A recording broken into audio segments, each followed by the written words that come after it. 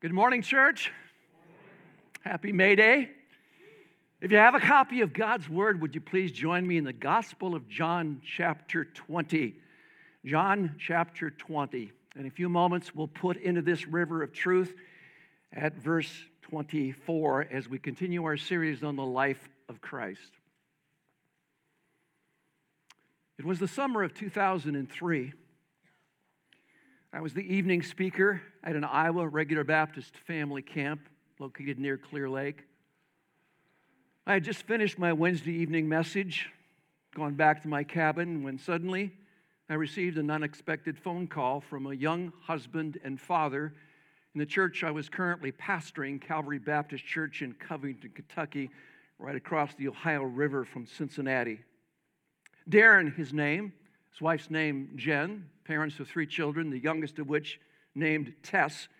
She was 3 months of age. His voice was quiet and broken.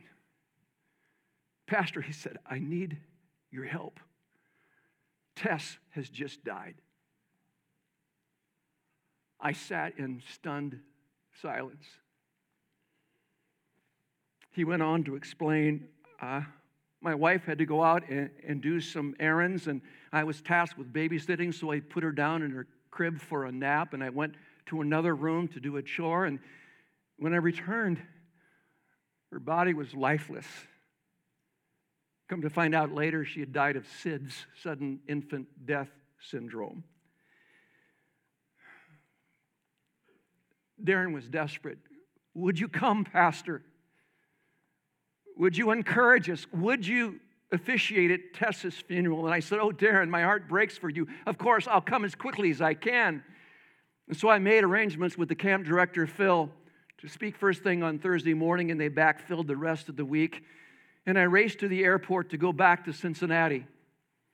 And in the sovereignty of God, I sat next to a beautiful young lady who was very conversant, very outgoing, very conversational. And we did the small talk thing, and so I said to her, so what do you do? She said, I'm a singer. I said, really? What genre of music? She said, contemporary Christian. Great. I said, can you tell me, what's the name of your group? She said, I'm a singer in a group called Point of Grace. I suddenly realized I was sitting next to somebody famous and wondering why she was sitting there in coach with me. But my mind went into brainstorming mode, and I said to her, could you do me a favor? I explained about Darren and Jen and their little Tess, and I said, could you write a note of encouragement, a note of hope, of sympathy to Jen, and would you sign it? Would you autograph it? And she said, of course. God bless her. Well, after arriving in Kentucky, I delivered that note to Jen with an explanation. And I can honestly say that that note from that person at that moment became to her a literal point of grace. It was an extension of God with his skin on.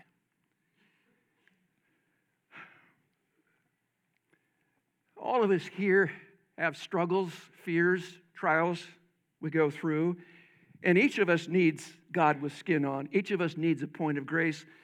And quite obviously, there's only one person who can fulfill that, and his name is Jesus Christ. In the beginning was the Word, the Logos, if you will, the extension of the expression of God pre-incarnate. The Word was with God, face to face with God the Father. The Word was God. The same was at the beginning with God. It goes on in verse 14 to say, and the Word was made flesh and dwelt among us. And we beheld his glory as of the only begotten of the Father. Here it is, full of grace and truth. As your counseling pastor, I regularly deal with the problems you bring to my office, and I'm thrilled to do so, but I regularly have to urge you to turn to the Lord. The Bible says, let us come boldly to the throne of grace that we may obtain mercy and find grace to help in time of need. Hebrews 4:16. The verses I've just quoted from John chapter 1, of course, bookend one end of John, and today we're going to look at the end of John in chapter 20. We're going to look at the conclusion, that is minus the epilogue of chapter 21, and as I mentioned, we'll pick it up now in verse 24. Now Thomas, one of the 12, called the twin, Thomas had a twin, a brother or a sister. He was not with them when Jesus came. Let me pause to interject. This references the previous 5 verses where Jesus had appeared the previous Sunday to the disciples minus Thomas. In all, Jesus appeared 10 times after his resurrection. On resurrection day, he appeared 5 times. This was the 5th appearance to these disciples without Thomas. Verse 25, so the other disciples told him, this is after the fact, Thomas, we've seen the Lord. Thomas was incredulous. Unless I see in his hands the mark of the nails, and place my finger into the mark of the nails, and place my hand into his side, I'll never believe. 8 days later, which by Jewish reckoning would have been the following Sunday, the disciples were inside again, and Thomas was with them this time. Although the doors were locked, Jesus came and stood among them and said, peace, shalom, be with you. Then he looks right at Thomas. Can you picture this in your mind's eye? Looking right at him. And he says, Thomas, put your finger here and see my hands. And put out your hand and place it in my side. Do not disbelieve, but believe. I have to believe that Thomas followed that instruction and actually touched Jesus, and faith was birthed within him. And he cried out this great exclamation, my Lord and my God. Again, to interject, the late R.C. Sproul said that this affirmation is probably the clearest and simplest confession of the deity of Jesus Christ to be found anywhere in the New Testament. Jesus is God. Verse 29, Jesus said to him, have you believed because you have seen me? Blessed are those who have not seen and have yet believed. And then a capstone to this book, why it was written, the Gospel of John. Now, Jesus did many other signs in the presence of the disciples, which are not written in this book, but these are written, why? Tell us, John, so that you may believe that Jesus is the Christ, the Son of God, and that by believing you may have life in his name. To this day, poor Thomas becomes the whipping boy for doubters. We even have a name for him. What do we call him? Thomas thought the other disciples had seen a ghost the Sunday before, and he was freaked out. But we ought not to be too hard on him, because if you go back to that week before, it's recorded in Luke 24, all the other disciples reacted exactly the same way as Thomas. Really. And in fact, in Matthew 28, when Jesus gives the Great Commission, they go up to the Mount of Olives, and he is ascended up to heaven. This is 40 days after the resurrection. These same disciples, this is what the text of Scripture says. Look at this. When they saw him, they worshiped, but some still doubted. Wow. Struggles with doubts and questions are normal stuff for Christians. But I've got good news. The physical resurrection of Jesus Christ from the dead is the crowning proof that what we believe is true and trustworthy. Jesus is alive.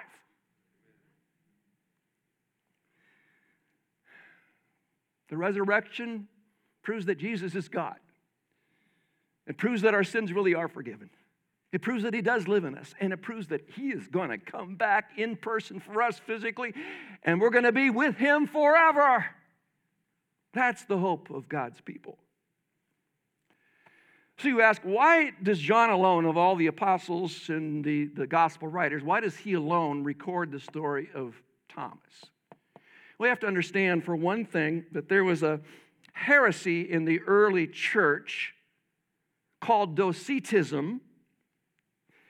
It's from the Greek word dokao, which means to seem, which believed that Christ only seemed to have a human body, but really did not. This heresy believed that spiritual things you couldn't see, were good, but anything physical was bad. The body was bad, marriage was bad, sex was bad, food was bad. Read 1 Timothy chapter 4, you'll gain greater insights. As a result, they could not believe that the good Christ would have a physical body and still be good. So they denied the physicality of the resurrection of Christ. In fact, one late first century heretic named Cerinthus taught that the Spirit of Christ came upon the man Jesus at his baptism, but left him at his crucifixion.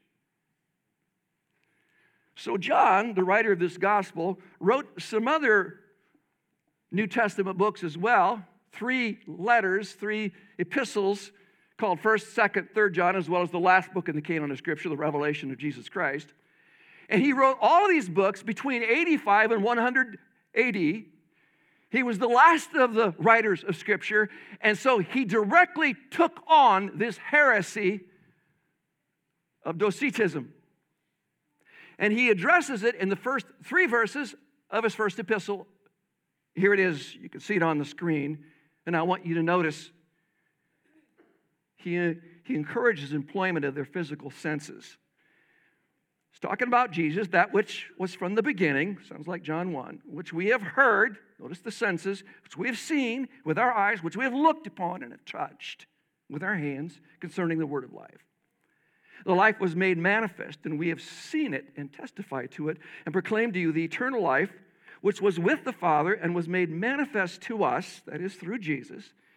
That which we have seen and heard, we proclaim also to you, so that you too may have fellowship with us. And indeed, our fellowship is with the Father and with his Son, Jesus Christ. Let me try to make this real to you. I'm going to call on my lovely assistant, I should say handsome assistant, Pastor Jared. This will not be a magic act. I'm not going to make him disappear.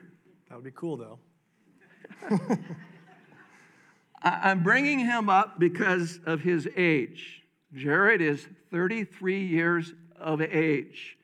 Same age Jesus was during his passion and his ascension to heaven. We'll come back to that in a moment.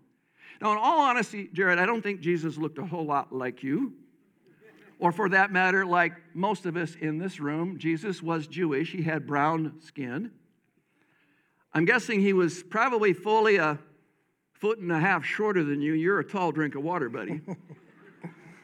And even though he's a nice, slim guy, I'm guessing Jesus weighed a whole lot less than Jared as well. When Karen, my wife, and I went to Gettysburg in Pennsylvania, we've been there several times. One time we went with a tour guide, and I asked him, I said, so what was the average size of the Civil War soldier? And he said, 5'2" and 125 pounds. What's interesting is that's the average size of the Jew in the first century, probably the size of Jesus. Now, I bring this brother up here because he's physical. I can touch him. I can feel his muscles. Not very many.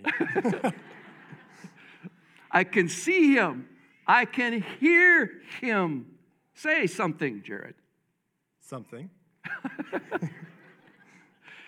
Tell us what your dad believes about what we're going to look like when we are glorified and go to heaven. Well, my dad and I were talking about heaven one day, and he's talking about how we may be 33 years old when we're in heaven, because in Philippians 3, it says that we will be like Christ. Our physical bodies will be similar to, our glorified bodies, that is, be similar to Jesus when he was raised from the dead. So, great. Yeah. So, how many of you out there are 33? Hey, this is as good as it gets. Let's give Jared a round of applause. Thanks for your help, buddy. One more difference between Jared and Jesus, quite obviously, Jesus is right now glorified, and still he has scars in his glorified body. Someone has said we should only preach from our scars and not from our open wounds. I know what they mean, but Jesus did both. He preached from the cross, Father, forgive them. It is finished. And he preached from his scars with Thomas. He preached both ways. Why did Jesus leave scars in his glorified body. Was it for Thomas's sake? Probably, but also for your sake and my sake, for the benefit of really recognizing he physically rose from the dead. Thomas saw those marks in the resurrected Jesus. He believed, but not before he doubted significantly. Thomas saw the evidence of the resurrected Christ, and then he believed. That would not be true of believers today. Nobody here in this room has seen Jesus with their own eyes. Next month, my wife Karen and I will celebrate our 47th wedding anniversary. We're grateful to God for his goodness. And when we got married, we went to the local Bible college here in Ankeny, and the missions professor, Bernie Bancroft, gave us a simple little gift. It was a framed picture that was blank, except for a portion of a verse at the bottom that was referencing Jesus. And it said this, whom having not seen, you love. 1 Peter 1, verse 8. That's us today. I want to spend my remaining time by talking with you about the kinds of doubts that even God's people have, and certainly unbelievers. Let me submit we have evidence for the resurrected Christ, even though we've not seen him, that there are three. Let me give you them quickly in order. First, there's the fact of the Christian church, which dates back to AD 32. It's worldwide in scope, quite obviously. It developed because of the work of God's children in turning the ancient world upside down for Christ. And here we are 2,000 years after the fact, a part of this same church, the Big C church. Then secondly, there's the fact of the Christian day. Sunday is the day of worship for Christians. Its history can be traced back again to AD 32. The Jews, as you know, had worshiped for 1,500 years as per the Mosaic law on the seventh day of the week, the Sabbath, Shabbat, as outlined and explained in Exodus 20, verse 11, following the pattern of creation week. But that suddenly changed.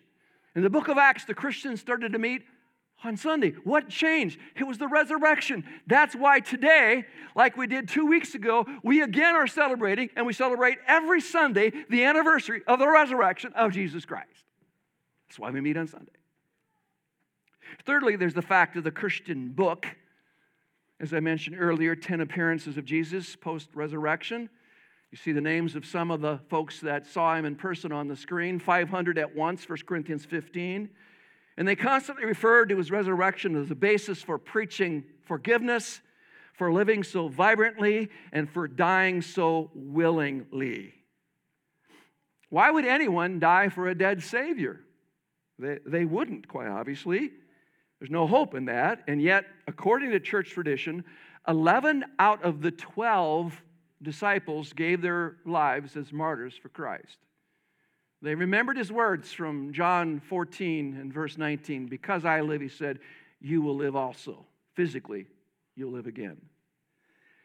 Tradition tells us that the Thomas we're studying about today was so moved after touching Jesus, he answered the call of the Spirit and went to India as a missionary into the dark, deep recesses of that pagan country where he was murdered for his faith. And today, if you go to the marker near Madras, you will find a remembrance of what we call St. Thomas.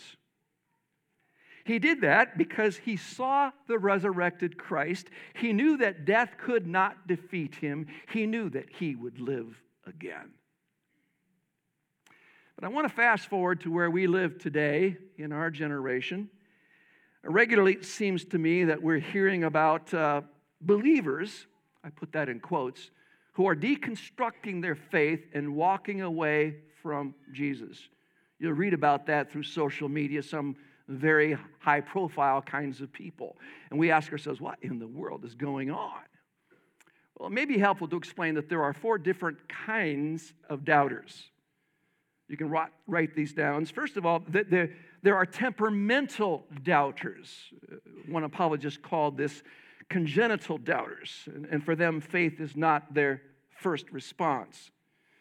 By nature, I have to confess that's probably me. People with my kind of makeup keep asking questions like, but what if? And I think Thomas fits into this category too. He was not a malicious doubter. He wasn't trying to deconstruct his faith. He just had a hard time believing without seeing. And if I can pause for a moment to just encourage you, when you encounter somebody in our church that's struggling and they have questions and they have doubts, follow Jesus' pattern and be patient with them. Yeah, Jesus did gently rebuke Thomas, but he was very patient, and we must be patient too. Then secondly, there are rebellious doubters. They don't believe because they don't want to believe. They don't want anyone telling them what to do or how to live. As Jesus put it, men love darkness rather than light because their deeds are evil. At the heart of Abraham Piper's apostasy from his famous father's faith, I speak of John Piper.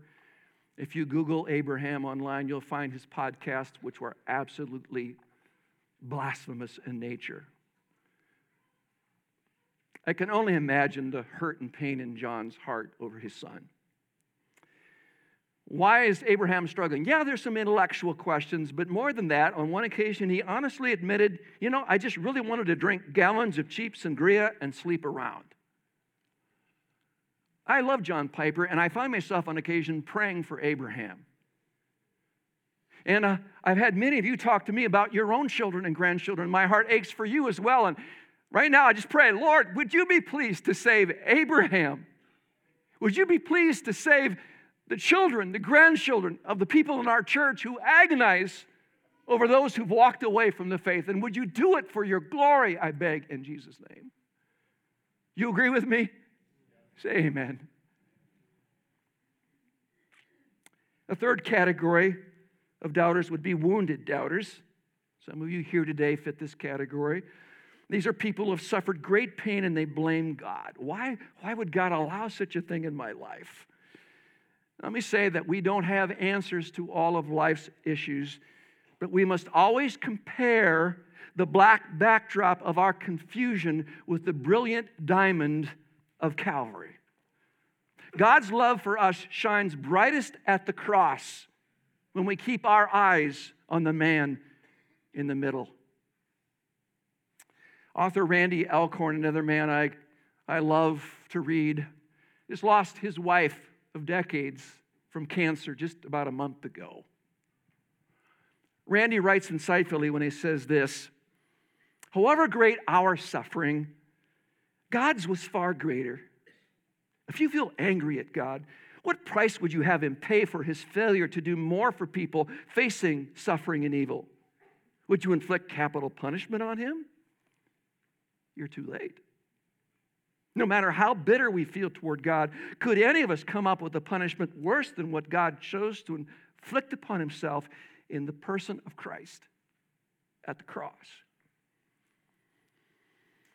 Again, as your counseling pastor, I know that many of you throughout this room are going through a deep water experience, and my heart aches for you. I don't have easy answers, but I can assure you God understands and cares. I want to help you bear your burdens and so fulfill the law of Christ, but I do that best by committing you to Christ to wait upon him in his timing. Wait on God. One of these days, he is going to jerk all of your question marks into exclamation points. And he's going to tell you why he did what he did. For his glory, for your good. I think in the church today, when we think about doubting Thomas, it kind of makes us nervous. We're not supposed to doubt. We're not supposed to ask questions. And the younger generation says, what's with this? Can it not stand up the test? You know, we live, even in the church, in a happy, snappy, clappy kind of culture. Yeah. Only read the good Psalms that are uppers. Did you know that 60% of the Psalms are songs of lament? Sometimes the Bible is not always speaking at us. Sometimes it is speaking with us. You'll find in the Psalms people who are screaming at God, where are you? Why don't you do something now? Jesus was one of them. Psalm 22, verse 1. My God, why have you forsaken me? Normal faith allows for honest questions. I submit that doubt and faith can coexist. And I love Os Guinness's quote, "The shame is not that people have doubts, but that they are ashamed of them." Let's give room for honest questions and honest doubts. Finally, a fourth category of doubters would be intellectual doubters. As mentioned earlier, a lot of so-called intellectual doubt is really just a cover for moral rebellion. And to that point, Scripture always commands us first to repent before we believe. So if you're struggling, you got some intellectual doubts, let me challenge you to first take a hard look inside and let God expose what you've been into, what you've done against Him, and begin with honest confession of your own sinfulness, and that will clear away the debris from the river of faith. Please don't make this too hard. Saving faith is a choice. John 7:17, if any man wills to do his will, he will know. In the Gospel of John, the word faith never appears as a noun. It's always a verb. So what does that imply? That implies action, movement. It implies a choice. Choose you this day whom you will serve. Joshua 24:15. Choose to believe and you'll know the truth. Hey, listen, my friend, my doubting friend, there are millions of us who have chosen to believe and have found it to be true, transformed by the power of the gospel of Jesus Christ, and you're looking at one of them. I challenge you, put your faith where God has put your sin on the cross of Christ.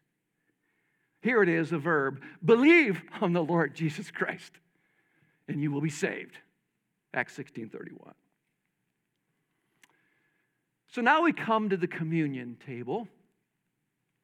And I want you to do me a favor today. I want you to play the role of Thomas, figuratively speaking. Today, in this moment, you're going to come as close to physically touching Jesus as is possible before He comes back from heaven.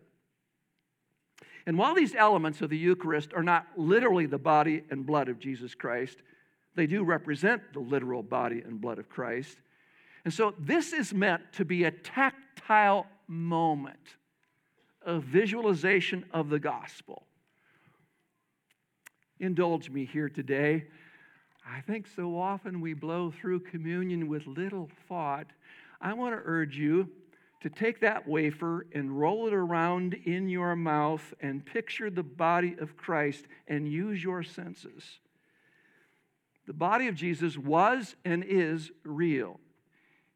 He's perfect, thereby qualifying to be a sacrificial atonement for our sins. But you need to know something else. In being perfect, He had righteousness which we needed. So theologians talk about double imputation. God imputes or transfers our sin to the sacrifice of the Savior. And watch this. This is glorious. And He transfers the righteousness of Christ to our account. Christ's death on the cross keeps us out of hell. His righteousness qualifies us for heaven. 2 Corinthians 5:21. So today, when you drink the juice, relish the liquid with your taste buds. Remember, it represents His life does, His death, the payment for your sins. If you really believe on Him, touch Him today by faith, as Thomas first did with his hands and then did with his heart, and declare with Thomas, Jesus, you are my Lord and you are my God. You are my point of grace. You are God with skin on. I'm going to pray, and then I want to urge you to immediately come and pick up the elements of one of these stations, which are all around this room. And I want you to partake of the elements prior to the countdown going all the way to the end. There'll be no further instruction from me, except to ask you, when you sit down with the elements, to contemplate the reality, the physicality of Jesus Christ. Don't blow through it. Take your time. Use your senses. Stay in the moment. And when you are ready, slowly take those elements and give worship to Christ like Thomas did in John chapter 20. Remember, he said to us, "Do this in remembrance of me." So I'm going to pray, and then I want you to come immediately, take the elements, and when we're finished with the countdown, Pastor Paul is going to come and lead us in a glorious final song called "Oh Glorious Day." Father, I thank you for the story of Thomas in Scripture. I thank you that his example shows us that you are tender and patient with us when we struggle with questions. Honestly, sometimes we don't have answers to what's going on, and we don't pretend to know it all. So we wait for you to come through for us in your time, according to your plan, for our good, for your glory. Right now, we with Thomas say, Jesus, you are our Lord, and you are our God. And we thank you for giving yourself as a perfect sacrifice and giving us your righteousness. We employ our senses right now, slowly, deliberately, intentionally, because we don't want to just rush through this. We want this to be a sacred moment before you. We want to touch you the same way Thomas did. Help us, Lord, to give you glory, even as we partake of this ordinance which you commanded, we pray in Jesus' name. Amen.